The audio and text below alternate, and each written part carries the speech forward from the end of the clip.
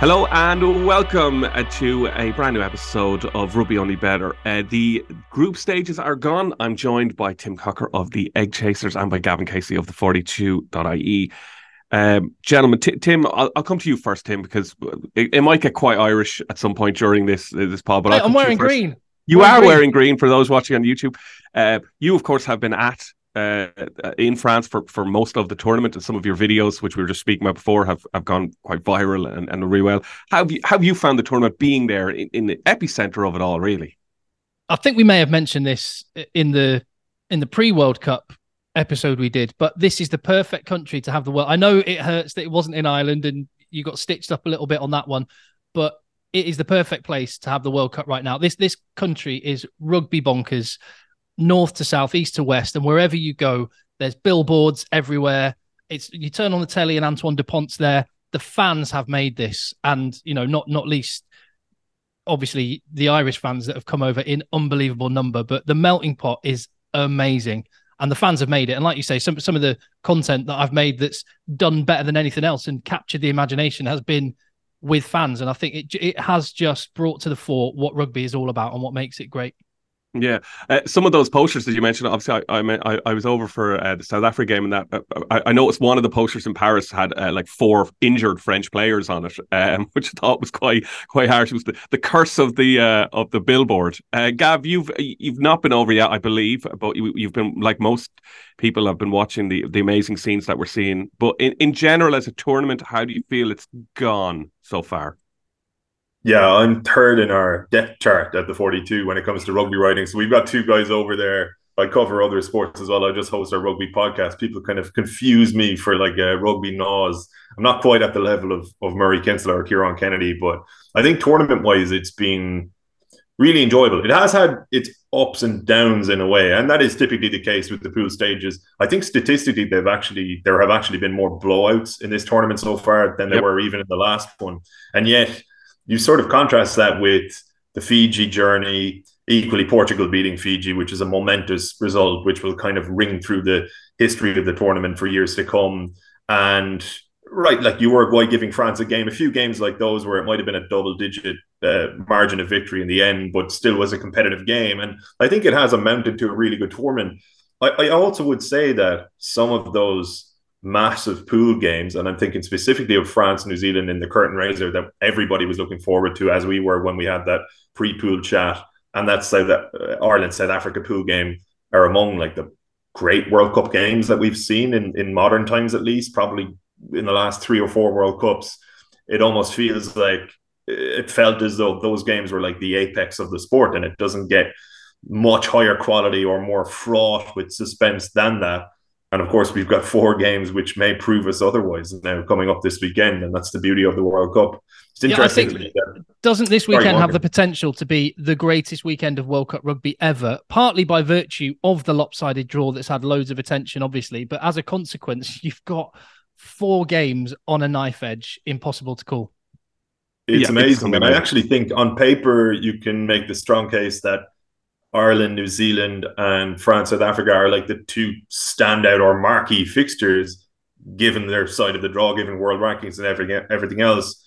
But England, Fiji has its own subplot now based on what happened in the warm-up game, based on the fact that Fiji are there at all, and based on the fact that England have drastically improved and probably acquitted themselves better than we presumed they would when we were talking before the tournament. And then, of course, on paper, Wales, Argentina, unless you're from Wales or Argentina, is kind of the least attractive game on paper. But in reality, I actually think that could be an absolutely cracking game.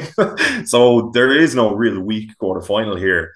And in terms of entertainment value, as you say, Tim, like this could be a weekend for the history books. Like this could be a weekend where rugby fans for years to come are asking, where were you? Where did you watch it? And it's a salivating prospect for sure.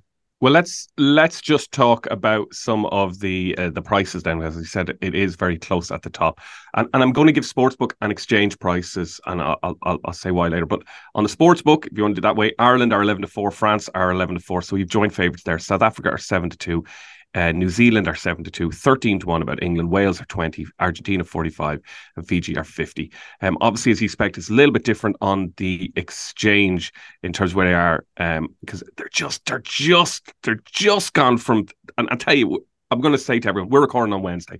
I literally had a meeting yesterday where we were chatting all about this Rugby World Cup because it's dominating chat in Ireland and here in work and stuff like that. And it was 4.2 France and Ireland. It's now 4.1 Ireland. So technically on the exchange, Ireland are now favourites for the World Cup. 4.1. It's 4.2 France. It's 5 New Zealand. It's 5 about South Africa. 14's England, 25 Wales, 70 Argentina, 95 Fiji. So I guess, guys, the simple thing is that you've got very little between France, New Zealand, Ireland, and South Africa in the betting. Like, if you have a strong feeling right now in your head, if you're like, I think France are going to win the World Cup, I think Ireland are going to win the World Cup, I think the All Blacks, I think South Africa, of those 4 teams, you can back them at like 11-4, 3-1 now with 2 games away from final. It's so wide open. And I'm going to go to Tim for this first, Gav, because here in Ireland, again, I want to say we have got carried away a little bit right now. Like they're literally talking, about what we can do when we win it. Some people, or where we go for the final. So let's dial it back just a little bit. But Tim, you've seen everything. Who do you like right now? Because you said France. You both said France beforehand. Dupont is coming back, but what have you seen of those other teams that are around there? Your New Zealand's, your South Africa, your Ireland's.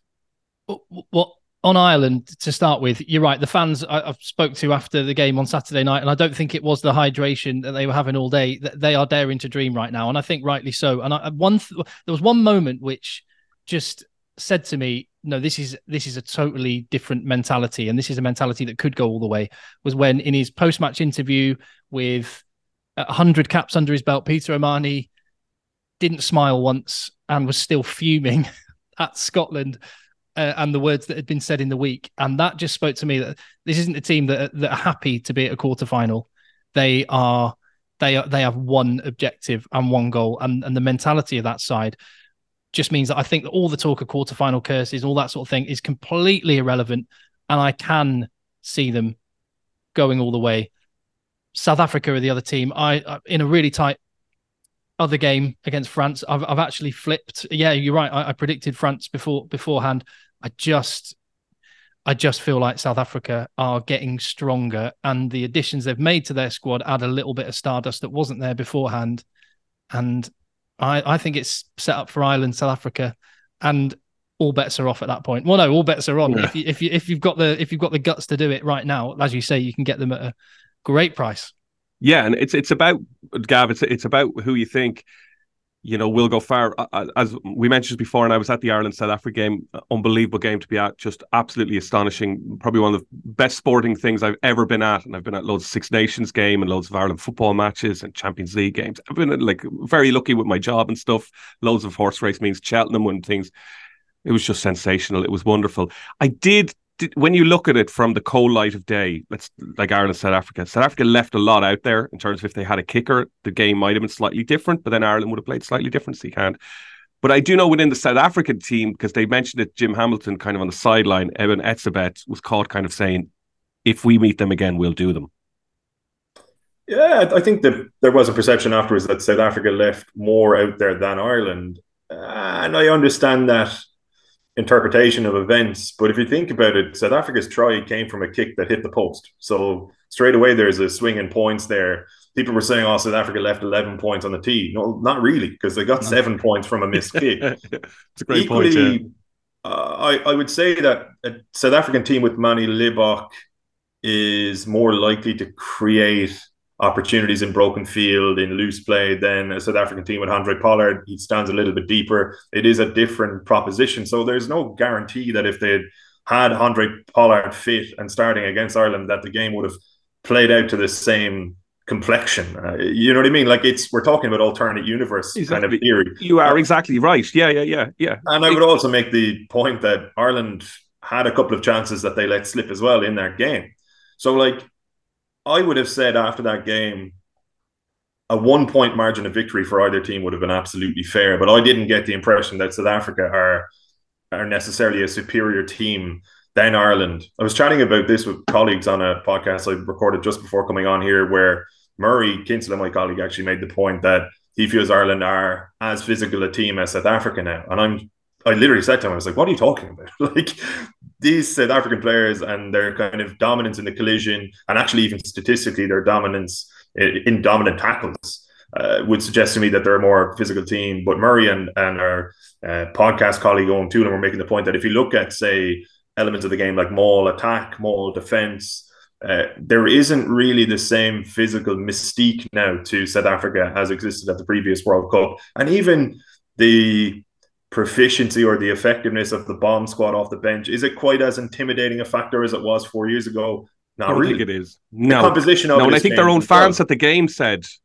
their own fans very much afterwards in the bars and stuff around Paris were like saying that it's not really it didn't feel like the bomb squad when they emptied the bench. The fans all got up, everyone and said, were like, but then 10 minutes into it, you were like, it hasn't done a lot yet, has it? You've actually they lost a scrum penalty soon after they came on, and they were like, oh, well, that doesn't normally happen. It was the first couple of scrums after they came on, and they were doing a number on Ireland, wasn't it? And then Ireland brought their bench on, and the shit was righted again. And that, I think, it speaks to Gavin's point that they can match them toe to toe. They've got impact off of their bench now. In the past, it was the case that you were worried about the depth and would there be a drop off from starters to the bench, and that just isn't the case with Ireland now, and that's a huge credit to the development of the squad over the last couple of years. Gav, I just want to, because we never really got who you were going for. So, but are you going for Ireland, and are you worried about this? A lot of statistics about Ireland say that, you know, they're kind of keeping the same lads on. If like some of these lads have played the most amount of minutes so far in the World Cup, so battle hardened, battle weary. We hear this about, you know, NFL. You know, when they have their bye week on week 3, and they have to keep going. These boys. So, which side would you stand on? I am sticking to my pre-tournament prediction that France are going to win the whole thing, and I completely agree with Tim that there is a sense of this South African team that they are improving. I have a sneaking suspicion that they just haven't sufficiently improved in enough time to beat France. I would say, had France not lost Dupont in the pool stages and we're going into this quarter final where Dupont had been fit the entire way throughout, I would look at this as like literally a 50-50. But I actually think the little mental or psychological boost of having Dupont come back from injury, and really within the context of the tournament, come back from the dead, like the bionic man with, you know, half a face, and the idea that he is coming back into this team for this game, I think will imbue them with just that fraction of a percent that might get them over the line in what I would consider otherwise to be a 50-50 game. And can I just add to that? I would just add to that, Gavin, the space that was left by Dupont has actually left a little vacuum, which Matthew Jalibert has filled. He's got bigger and better. So there's an argument to say they're in better shape than they were because other people have had to take that weight that Dupont takes on his own shoulders. Yeah, it's a great point, Tim. Like, the fact that Jalibert has blossomed and peacocked and almost become probably more of a visible leader in the team in Dupont's absence, and now you have them as a 9-10 combo. And what a story it's been for Jalibert, by the way. I think we might have touched upon this last time we spoke, but Ntamac's loss was a blow to France, unquestionably. They run so much through him. It's probably overstated to a degree how much they run through Dupont. Like, Ntamac is a really important part of probably a 2-man fulcrum in their backline. But like, for Jalibert, he could go the whole way with this France team, and the jersey is his after that.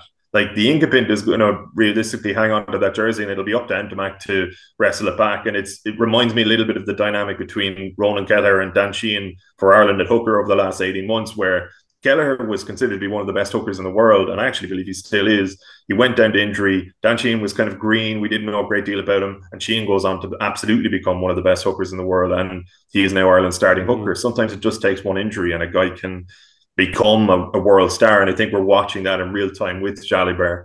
And I just think France, in the cauldron-like atmosphere of the Stade de France, have enough to get over the line against South Africa, similarly to how Ireland did. Again, I think it's a 1-score game, but the beauty of that, if France are able to do it, is that realistically they do win their semi-final. There's a danger of it being a bit of a come down, but it's going to be a weaker opponent in a semi-final. I'm not saying you can rest players or anything of that order for that game, but I just feel as though they could be pretty fresh for a final. And if it was, say, against Ireland or against the All Blacks. I think, particularly with Ireland, as you mentioned, Kieran, because some of those players are playing so many minutes. We saw against Scotland the first signs of injury and maybe a bit of wear and tear creeping into Ireland's first choice 23. And I still don't feel Ireland are equipped to lose more than 2 or 3 players. As much as their depth has absolutely improved and their bench is brilliant, what lies below that, 24, 25, 26, still really good professional players, but not quite of the same level as South Africa's options in those areas, or France. So just about, I'm still leaning towards France. And really, the pools haven't changed my thoughts on anything. I think France can win it. I think France will win it. I think South Africa can absolutely win it. I do think Ireland can win it. And I think New Zealand can win it if they can get past Ireland, which we'll talk about in a while. We will. We're what a tournament is, right? Yeah, so let's do the games, right, and then we can come back to everything, and we do fantasy type semi-finals and fantasy finals. But on Saturday at 4:00, I nearly said 2 there for some reason. Wales take on Argentina in the first of those games. It's 1-2 about Wales. Argentina are 15-8. The spread is currently 4. I will say once again, we're recording on Wednesday, I think there, and the spreads have moved, especially Ireland, New Zealand, which seems to be flipping all the time. Currently at 2, but we'll talk about that in a second. But Wales, Argentina, guys, Tim, I'll come to you. I would say, I think statistically based on teams beating teams that are above them in the world rankings, kind of thing, I think Wales have done 2, which would essentially make them the surprise package, technically, of the quarterfinals, technically. I think Wales are good. Yeah, they are really good. Certainly from where they were a year ago when they lost to Georgia, the development of 4 from 4. And Warren Gatland's mantra has always been, be the best at the things that require no skill. So he has them really fit, really well organised, and that gets you a long way in international rugby when you have talented players. That I think that simplistic game plan that they play, where actually they don't want the ball, and they want to just put defensive pressure on teams. There's limitations to what can be achieved with that. But with the teams that they've played and are playing, I think that's effective enough. And I think that they have real quality in key positions. Obviously, they've lost Taulupe Faletau, but then Argentina have lost Pablo Matera. But Dan Bigger versus Santi Carreras, I think, is the matchup that I think will be most influential, and I think it will pull Wales through. I think Gavin was right earlier. It has the potential to really bust wide open that game. It could equally be really tight and tense. Either way, I see Wales just sneaking it. Yeah, Gav, I'll come to you then. Now, did the Argentina bubble slightly burst early doors in the England game? Absolutely. They haven't lived up to my limited expectations for them, and I don't think they're really that good a team. I would have actually said before the tournament that, based on form, Wales and England might have been the weaker of the teams that might make a semi-final on that side of the draw, but I now think Argentina are the weakest of those teams, including Fiji. And I actually think Wales might do a job on them this weekend. I think it could be a fun game for an hour, but I actually think Wales are strong enough to pull away and win by double digits in the end. Wow. I would say this Wales team doesn't look any bit diluted or any bit weaker really than the Wales team that got to the semi-final 4 years ago. Like they might not have the personnel that previous Wales teams did under Gatland, but they're kind of playing in a similar way and they're difficult to beat in a similar way. I would say if Wales make a semi-final, given the absolute rabble that the sport is in infrastructurally in their country, this would be Gatland's greatest achievement. And by the way, what a rebirth it would be for him, or a relaunch in a way of his career, because I have to say, I thought maybe he had reached the point that most coaches do reach in their careers in any sport, where the game has left you behind a little bit. That Lions tour was a disaster for me. That Lions team was definitely good enough to beat South Africa, and I thought he did a poor job for the first time of his career in how he managed that entire tour. I mean, he didn't bring Johnny Sexton, for example, and that's not Irish sort of animosity towards him. It's just, I think it was a wrong decision ultimately. But if you bring this Wales team to a semi-final, I think it really rubber stamps your legacy as a really world-class coach. And I think he will do it. I have to say, I thought Argentina against Japan, as much as it was a really entertaining game, and that was great, amazing. But I think that Japan's defense is really bad. It is really bad, and the scoreline probably flattered Argentina. Now you can make the argument that maybe that transpires to be the touch paper that kind of really lights their tournament, and Argentina get confidence from that. But I actually think they're going to run into a pretty stout Welsh defence, and a lot of that confidence could erode quite quickly this Saturday. And it might be a little bit more akin to that England game. I'm not saying it'll go as badly for them. I don't think it could. But I think there's just fundamentally in attack, I think they might struggle against this Welsh defence. So, Tim, do you think Wales will win by more than 4? Yeah, I'd take that. I don't think it could. Well, I suppose it could be a blowout. I don't see it being quite as much as that. Partly because Argentina's bizarre preparations for the World Cup. They only had one warm-up game against Spain, and I thought that was weird. But so I'm assuming that was by design, and maybe Michael Cheika thought with the pool they had, he backs them to get out and build slowly. So maybe it's part of some big master plan, and that's the only reason I'm kind of going, okay, that Michael Cheika's smart enough, much like Gatland, to have thought this through. So I see them being competitive, but I see Wales winning. But I'd go by more than 4, yeah. Okay. The first of the two kind of blockbuster games in the quarterfinals takes place on Saturday at 8 o'clock. It's Ireland taking on New Zealand, 8-11. About Ireland, New Zealand are 13-10. It's 2 points now. The spread started out as 1, went to 2, went to 1 yesterday, and is now 2. On a side note, Tim, do you know, as someone who's been over, I'm not a big fan of 9 o'clock kickoffs. Just going to say that, like when you're there, it's a long day of really taking care of yourself with the libations for my liking. You know, you have to make sure you've had enough. You don't want to be, you know, it's a side note, but could they not have made it like 8 o'clock? Yeah, I understand it's for, the bigger TV nations and that, but... Oh, I agree.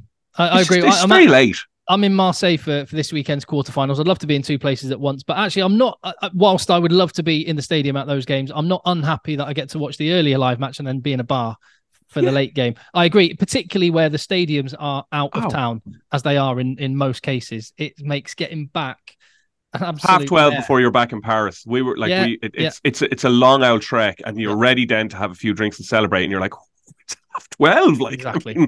I mean, anyway, I'll put it this way: when I'm at the semi-finals next weekend, I'm not even booking a hotel for the Saturday night because I've got a flight on the Sunday. I'm just going to go straight from the stadium to the airport, because for exactly the reason you said, I don't want to spend all that money and risk getting bed bugs for about 2 hours kip. Yeah, half of Ireland's coming home with bed bugs these days. But Tim, I'm going to go to you for the more balance. Not that Gav or myself would be on balance, but slightly possibly in terms of the fever that's reaching it at the moment. But as I said, Ireland are odds on. They're 8-11. The spread is 2 points. Like, I mean, it's just to think back. If you told me 5 years ago that Ireland would be playing a Rugby World Cup quarterfinal against the All Blacks and they would be the favourites and odds on to win the match, I would have laughed. It is remarkable, isn't it? And I think the biggest thing is any team that faces Ireland right now, they know what's coming, they know what they're getting, but they still can't stop it.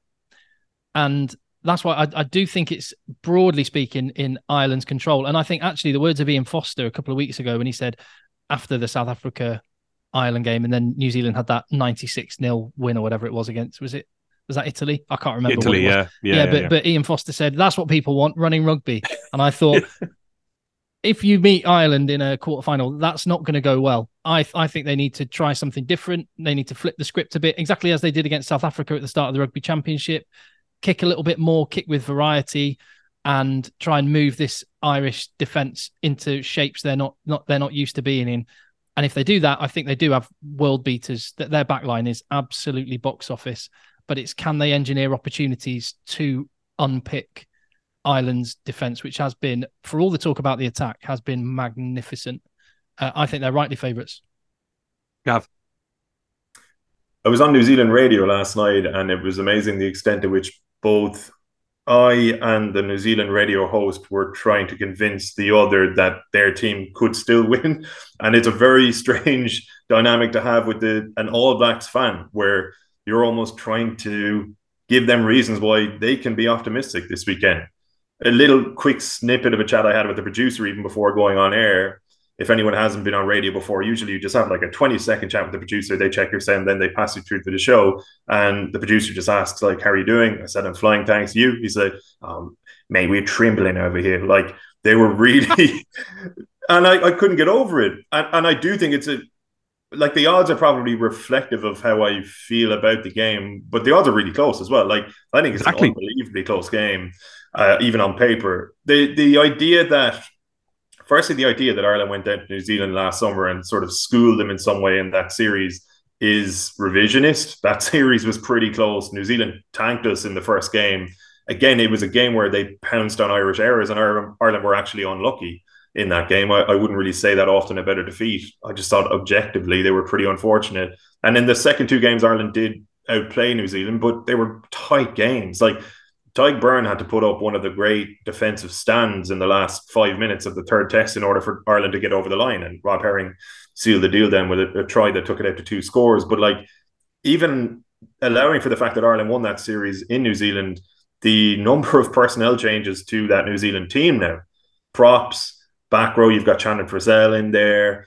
You've got a different 10-15 combo, different midfield. Like, it's remarkable. Plus the fact that they've added different coaches to the setup as well, including Joe Schmidt, who's obviously a factor in this game. And I don't think he's just a factor because he will know Ireland's players. I think that can be maybe a little bit inflated or overstated. I think he's a factor because he's one of the best strike play engineers in the game. And I think New Zealand are going to kick the leather of the ball off the ball against Ireland, not only to play territory and pin Ireland back and look to set up those lineouts where the likes of Schmidt can sort of come into their own, but equally, like, I would be going to the air against Ireland. Target James Lowe, target Matt Hansen a little bit, not necessarily to go up and win clean ball, but to create loose, broken situations, bobbling balls that they can seize upon. They click into transition, and suddenly you have Mark Talea, Will Jordan, Bowden Barrett, Rico Ioane running at Ireland. And I actually think when New Zealand are in that vein of form, it may be impossible to stop them. So I think that's what they'll try to do. The thing is with Ireland, and Tim alluded to their defence there, which I think is a little bit underrated. Maybe it's starting to become more appreciated now. I don't know if they have a glaring weakness at all. And aside from going to the air, I'm not entirely sure where you would start with targeting Ireland, aside from really just ripping into them, right? And you try and take Johnny Sexton out of the game if you can, legally, obviously. But one of the concerns New Zealand have is that their defence is a little bit passive for their liking. And actually, statistically, if you look at it, I think they've made 78% of tackles. That's down around 8th or 9th in terms of tackle stats, which doesn't bode well for them against a very good Irish defense. They switch off. That's what people say about them at home in New Zealand. They say they switch off. Yeah, and also I think they have question marks about their line speed and just general intensity of their defense. But, you know, they've only played France in a real game. A month ago as well. Say again? A month ago as well.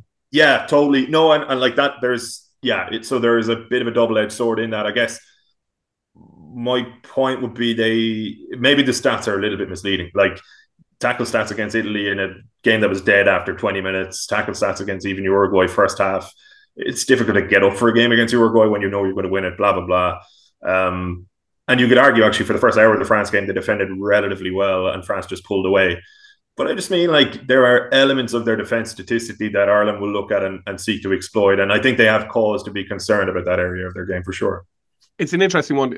Tim, I'll go back to you on just that France-New Zealand game, because Gav mentioned they played well for an hour. But when France scored to pull away to make like 2 scores, that was very All Black response. The last 20 minutes felt like a paint by numbers from the All Blacks. They looked like a team that didn't have a lot of ideas of like, holy crap, we're 10 plus points down. How do we get back? Normally you'd be like, well, New Zealand will just fancy rugby, they'll swish around, they'll score a try, and this will be a close game. Never really happened, did it? And leadership in the side is one question mark that's been put on it. Whereas when you look at the opponents, the Irish side, take your pick. I think that Sam Cane has a massive question mark over his head. It's really unfair that the previous captains before him, Kieran Reid, Richie McCaw, some of the greatest rugby players ever to pull on that jersey. Nonetheless, I think it's a little bit like the situation with Owen Farrell in England. Maybe he merits his position in the team, but would it be better for the team if he wasn't captain, so that the decision was made purely for only the right reasons, rather than because the coaches back themselves into a corner where the guy's his skipper? He doesn't. Yeah, you question the leadership of that New Zealand team on the field, and that was one of the impressive things watching Ireland, and when you watch the best teams at the tournament, they're able to figure things out on the field at the time when things aren't going well. And that's the question mark over New Zealand. If things don't start going their way in Paris, can they work it out on the field? I think part of the way that France got New Zealand in a stranglehold in those last 20 as well, Kieran, was the fact that they did beat them up front. It took a while, and it wasn't an instant annihilation of the New Zealand pack, but just through an hour's worth of abrasion and blunt force, they did kind of beat the fight out of them to a degree.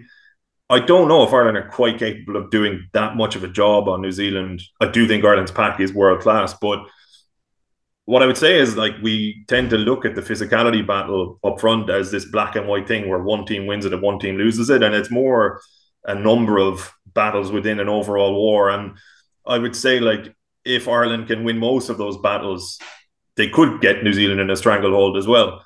But I would flip that and also say this is a World Cup quarter-final, and New Zealand are born to play in games like these. The France game was a pool opener. They knew they could lose it and still go through. This is going to be different. I think it's going to be a different All Blacks team, a really ferocious All Blacks team. And I'm scared. I don't want to use the word. Okay. I'm very scared. Well, I'll give you a second then, because we've already said Wales minus 4. Let's, put a hat on this, tie a bow on it for now anyway. Who wins, Tim? Now, it's a 2-point spread, but I think it'll probably go down to 1. And I think that it could even be picking by the time, because I think people will row in towards the All Blacks as the game comes closer. I could be wrong. Let's see about Saturday night. So I'll just say who's going to win it, really. Ireland will win it. They've got the Nelson experience. It's amazing how many of the same players were involved 4 years ago in Tokyo, when it was an absolute beatdown for New Zealand on that day. But the development, the hours that have been put in, all of the work, I think it's all about this 80 minutes. It's amazing, isn't it? 4 years of work comes down to an hour and a half out on a pitch. And I think, like I mentioned before, the mentality of the two teams, I just see that making the difference in the end. And I think Ireland will just come through. Could be worse, Tim. There's some sports at the Olympics you train for 4 years and you only get about 60 seconds. Yeah. Gav, listen, people are going to be listening in Ireland to see what your opinion is. What is it? Who's going to win? I think Ireland will win. I think ultimately the confidence that they've accrued in winning 17 games in a row and taking off a lot of the check marks along the way, including a series win in New Zealand, as I've outlined, against a kind of a different looking New Zealand team, but it was still a milestone and a kind of a benchmark that they achieved. They ticked it off. Same with the Grand Slam, beating France in the Six Nations as well. I just think you contrast that with this New Zealand team. I would imagine any confidence they do have will be fragile. I think the defeat to South Africa in the warm-ups, even the France game in the pool, as much as I say it didn't matter ultimately in terms of getting out of the pool, they still tried and failed against a physically larger and better team. So I just think for that reason alone, if Ireland can build an early lead, I back them to get the job done. I'll just add to that as well. If this game was in Auckland, you'd probably make New Zealand narrow favourites, but it may as well be in Dublin with that crowd. There is quite a few there. And Stade de France, there's something like in a game of intangibles and like where like everything needs to go right.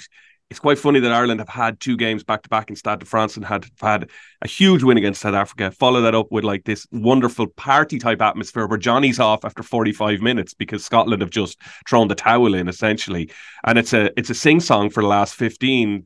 Players are going around the pitch 2 weeks in a row with their kids. So Ireland won't leave the Stade de France if they stay in the tournament. And that, as that goes on, that has to add a little bit to it as well. Like they come out and they see so many people there that are just travelling over every weekend. It's wonderful for us.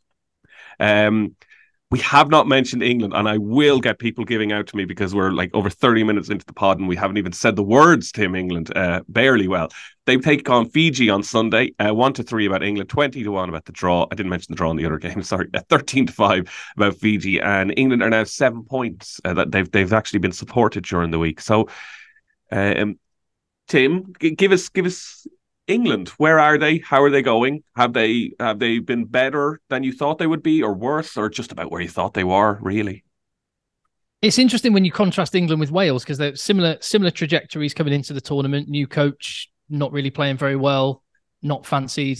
both 4 from 4, but there's sort of a slight optimism when you look at Wales, and still a negativity when you look at England. If when we spoke last, if you'd have said you're going to be in a quarterfinal having won all of your pool games, I would have bitten your hand off and I'd be delighted. And so that's where I have to return to and just remember that, because that's a lot better than I imagined England would be, and to be favourites at a World Cup quarterfinal.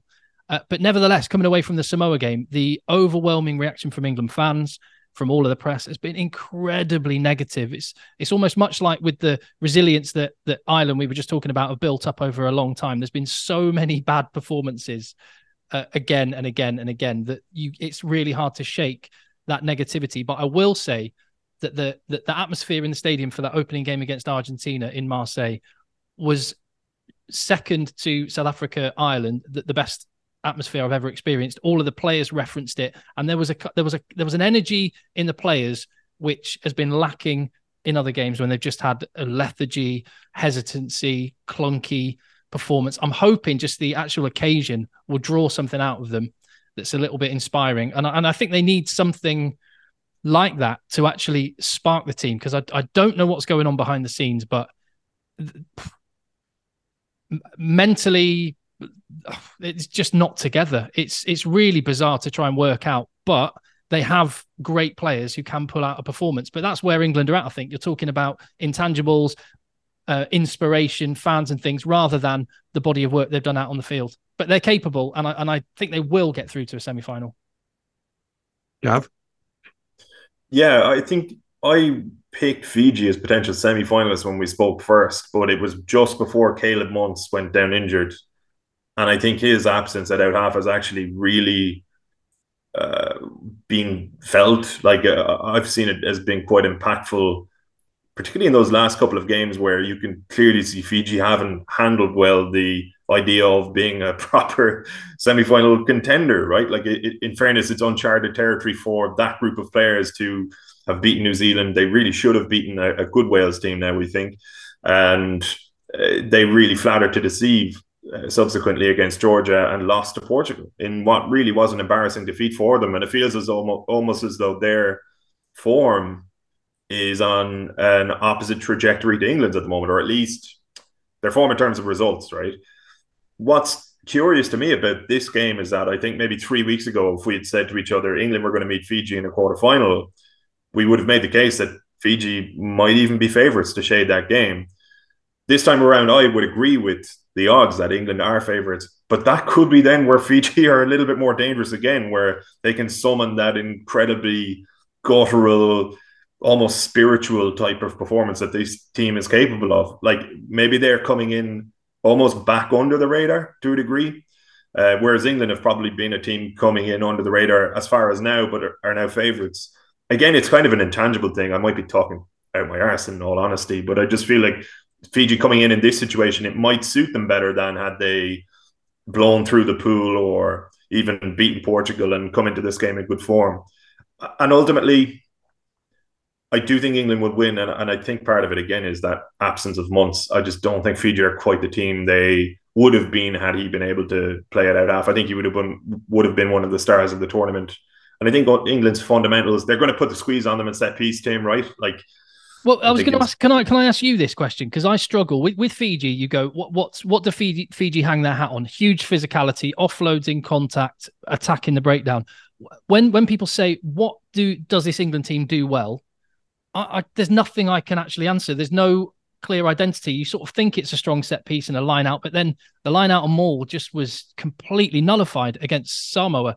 And then in other games, yeah, we've had, a good performance in that first game against Argentina and the George Ford back in the pocket. But other than high tackles and drop goals, there's nothing I can sort of say that's what England actually managed to do on a regular basis. What's your perception? It's similar, to be fair. I probably don't have the answers you're looking for, but I guess I could see a game in which I would say England's defence has become pretty decent. And like Kevin Sinfield was under a lot of pressure coming into the tournament, but ultimately that defensive stand, it became more of an offensive stand against Argentina. But the way they defended initially with 14 was kind of remarkable. And I know Samoa made serious inroads against them, but in general, I think England's defence has been good. And I almost think you play a proper game of knockout rugby here, where you just chip away at the Fijians, 3 points, 6 points, 9 points, that sort of a game.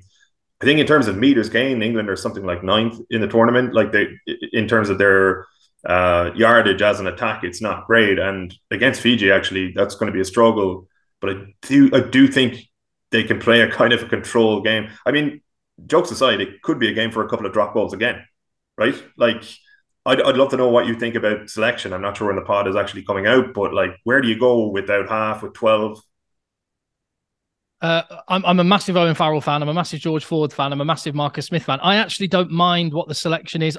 I do agree two playmakers generally is it seems to be a way to go in international rugby. I know Ireland spread their workload across the back line differently, but such cohesion. The Leinster thing is part of that. But I think the optimum place for those positions is probably 10 and 15 when you look around world rugby, or in France's case, it's a bit of 9 and 10. But so I love Owen Farrell, but I would probably start him 10, and that a lot of people would think he should be dropped out of the squad completely. I just don't know. I actually think it's irrelevant talking about personnel when the top 2 inches don't seem to be in the right place, because you change one player for another and it's the same outcome with England, and it has been a merry-go-round in selection, and nothing really seems to change as a consequence of selection. So I think it's much more fundamental than that.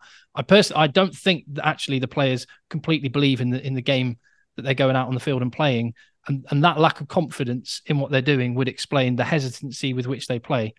I don't know how you solve that, but short of a mutiny like France in 2011, was it? Or I don't quite know how you get it, but I'm hoping that England can channel the inspiration from 2007 when they were in exactly the same position in France, played a quarterfinal in Marseille, having got hammered in the opening game against South Africa, written off, and then just pulled out a very English type performance against Australia. But that was predicated on a really strong set piece. I'm not sure England actually have that right now. I'm a little bit bereft here, Gavin.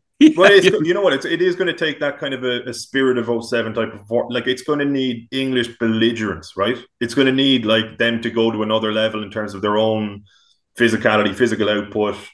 Like you're very rarely going to win most of the collisions against Fiji because of the nature of the athletes that they have, but you can definitely force them into errors. And even if you hold your own in the scrum, and almost, it's not suffocating them in terms of possession necessarily, but suffocating them in terms of what they're able to do on the actual scoreboard, like playing territory, playing basic enough rugby, and trying to limit them and just chip away, try to build scoreboard pressure yourself. If you can get them in a situation where they're chasing the game, they are unfortunately prone to errors at the moment. I think a lot of that, again, I know I'm like a broken record here, stems from the absence of Muntz. He stitches everything together so nicely. Everybody else has to overcompensate without him. So I guess it's just like, hold your own physically, build a lead.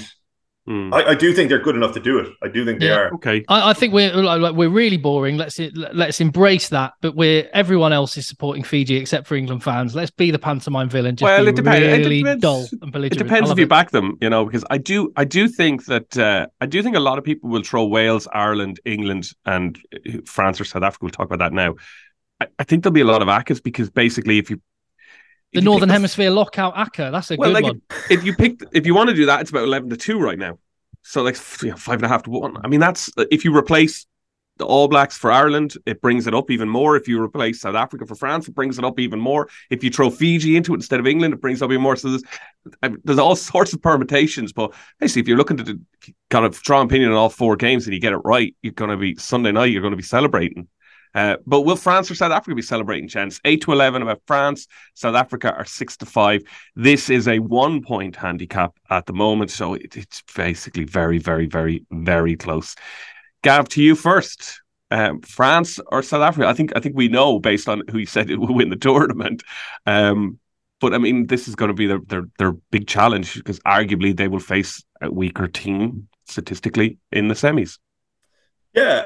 I do think France will win the game. I think it is a shame that one of these two teams won't be in the semi-finals. It feels like even as characters, for want of a better term, in this story, both teams had a bigger role to play than will ultimately be the case after Sunday night.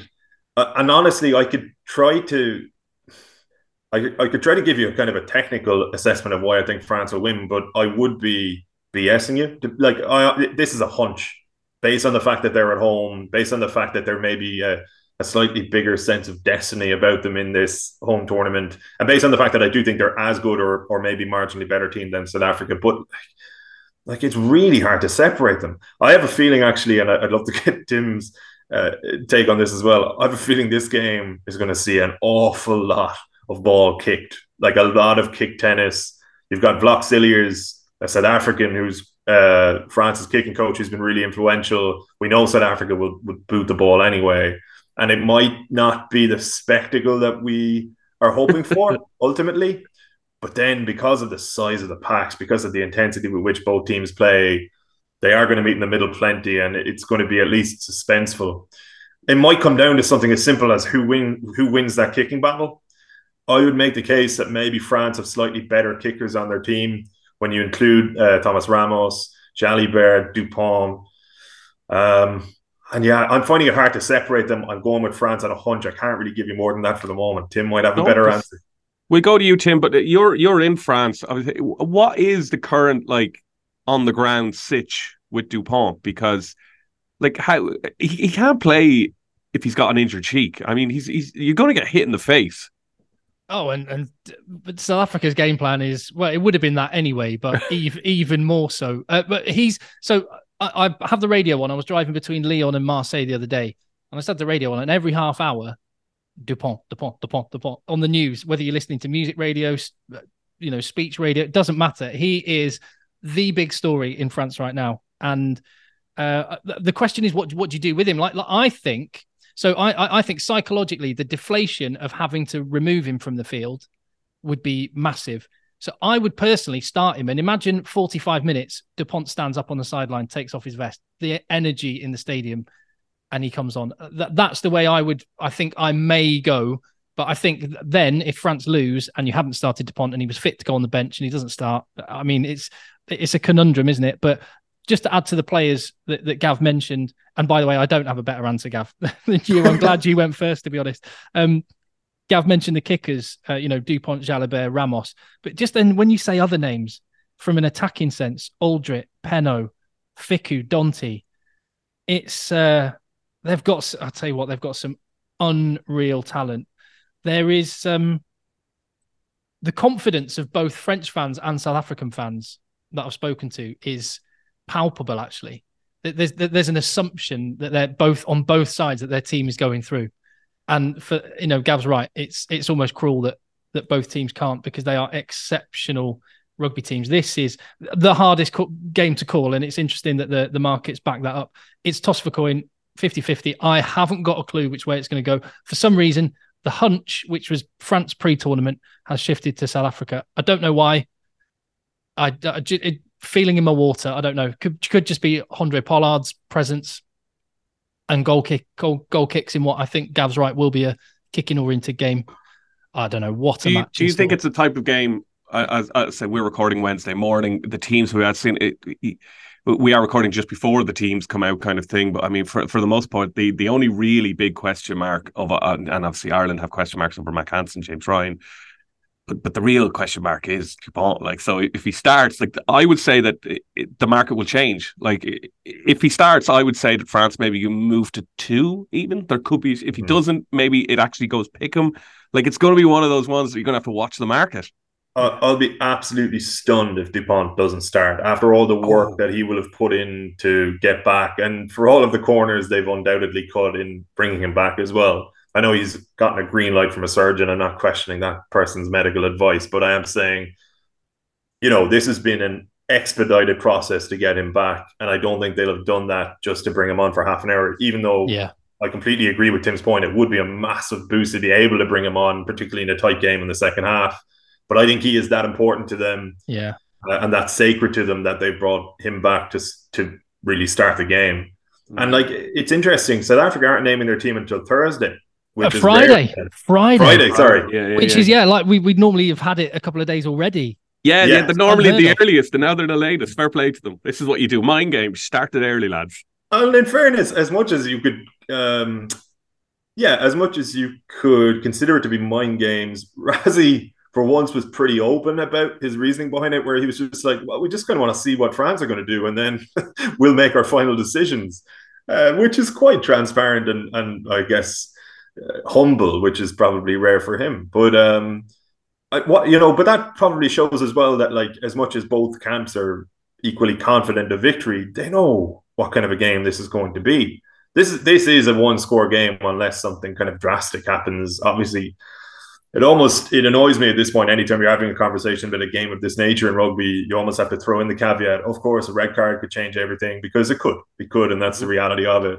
But if you have 15 men on the field for both teams, like it's so hard to separate these teams. Well, and as much as to, from an Irish perspective, sorry, Tim, go on. No, I was going to say to back up your point. I looked at the last three meetings, and France won the last one in Marseille, which was one of the best games I've ever seen. And then South Africa won the two before that. But across those three games, the total points difference across those three matches is 8. There you go. And as much as from an Irish perspective, we're unbelievably excited and concerned and nervous and everything else for this All Blacks game, and that is a marquee fixture. The game of the weekend, unquestionably, is France against South Africa. This is one of the greatest World Cup fixtures, I think, in recent memory. These are two of the best teams we've seen in modern times. It's the reigning world champions against the favourites to me and the hosts. And just even the aesthetics of it, the power involved in these two teams, the potential for flair on both sides. They have everything. And as spectators, we're going to be treated to, even if it is a game of kick tennis, ultimately, there are going to be moments where we're blown away by what these teams can produce. And I can't wait for it.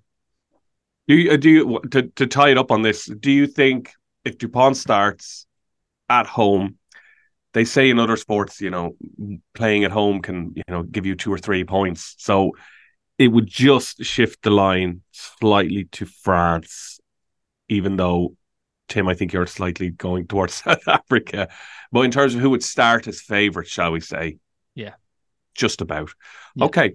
Well, look, I'll do a little roundup there. So we do fancy Wales to beat Argentina and should cover the spread of 4 points. Ireland to get the job done against New Zealand. We're sticking away from spread. England against Fiji. Fancy England to get the job done. 7 points. I mean, I don't think any of us will put someone off backing Fiji plus 7, to be honest. It could be a very close game and it could come down to just a kick of a ball kind of thing. And France, South Africa, we're basically split. So we're not going to offer anyone any help on that one. But that does mean, of course, you could do a double on a Saturday. You could do a treble, bet your own way, or just decide yourself who you fancy, France, South Africa. And to wrap it up completely, lads, Gav, France to win. Tim, have you changed your mind in the last 35 minutes? I almost don't want to say it to you to jinx it. I know there's the Guinness advert at the minute, which is think it, don't. Don't say it. Yeah, don't say it, or something like that. But I'm gonna say Ireland. What? We sorry, I'm sorry. We're not allowed to say it. You at least whisper it to one another. And then I want Andy Farrell back and Mike Catt back. And Graham Roundtree can come back as well. We had this coaching team in 2015. I can't believe we threw it away. Yeah, it is. It's insane to think about, isn't it?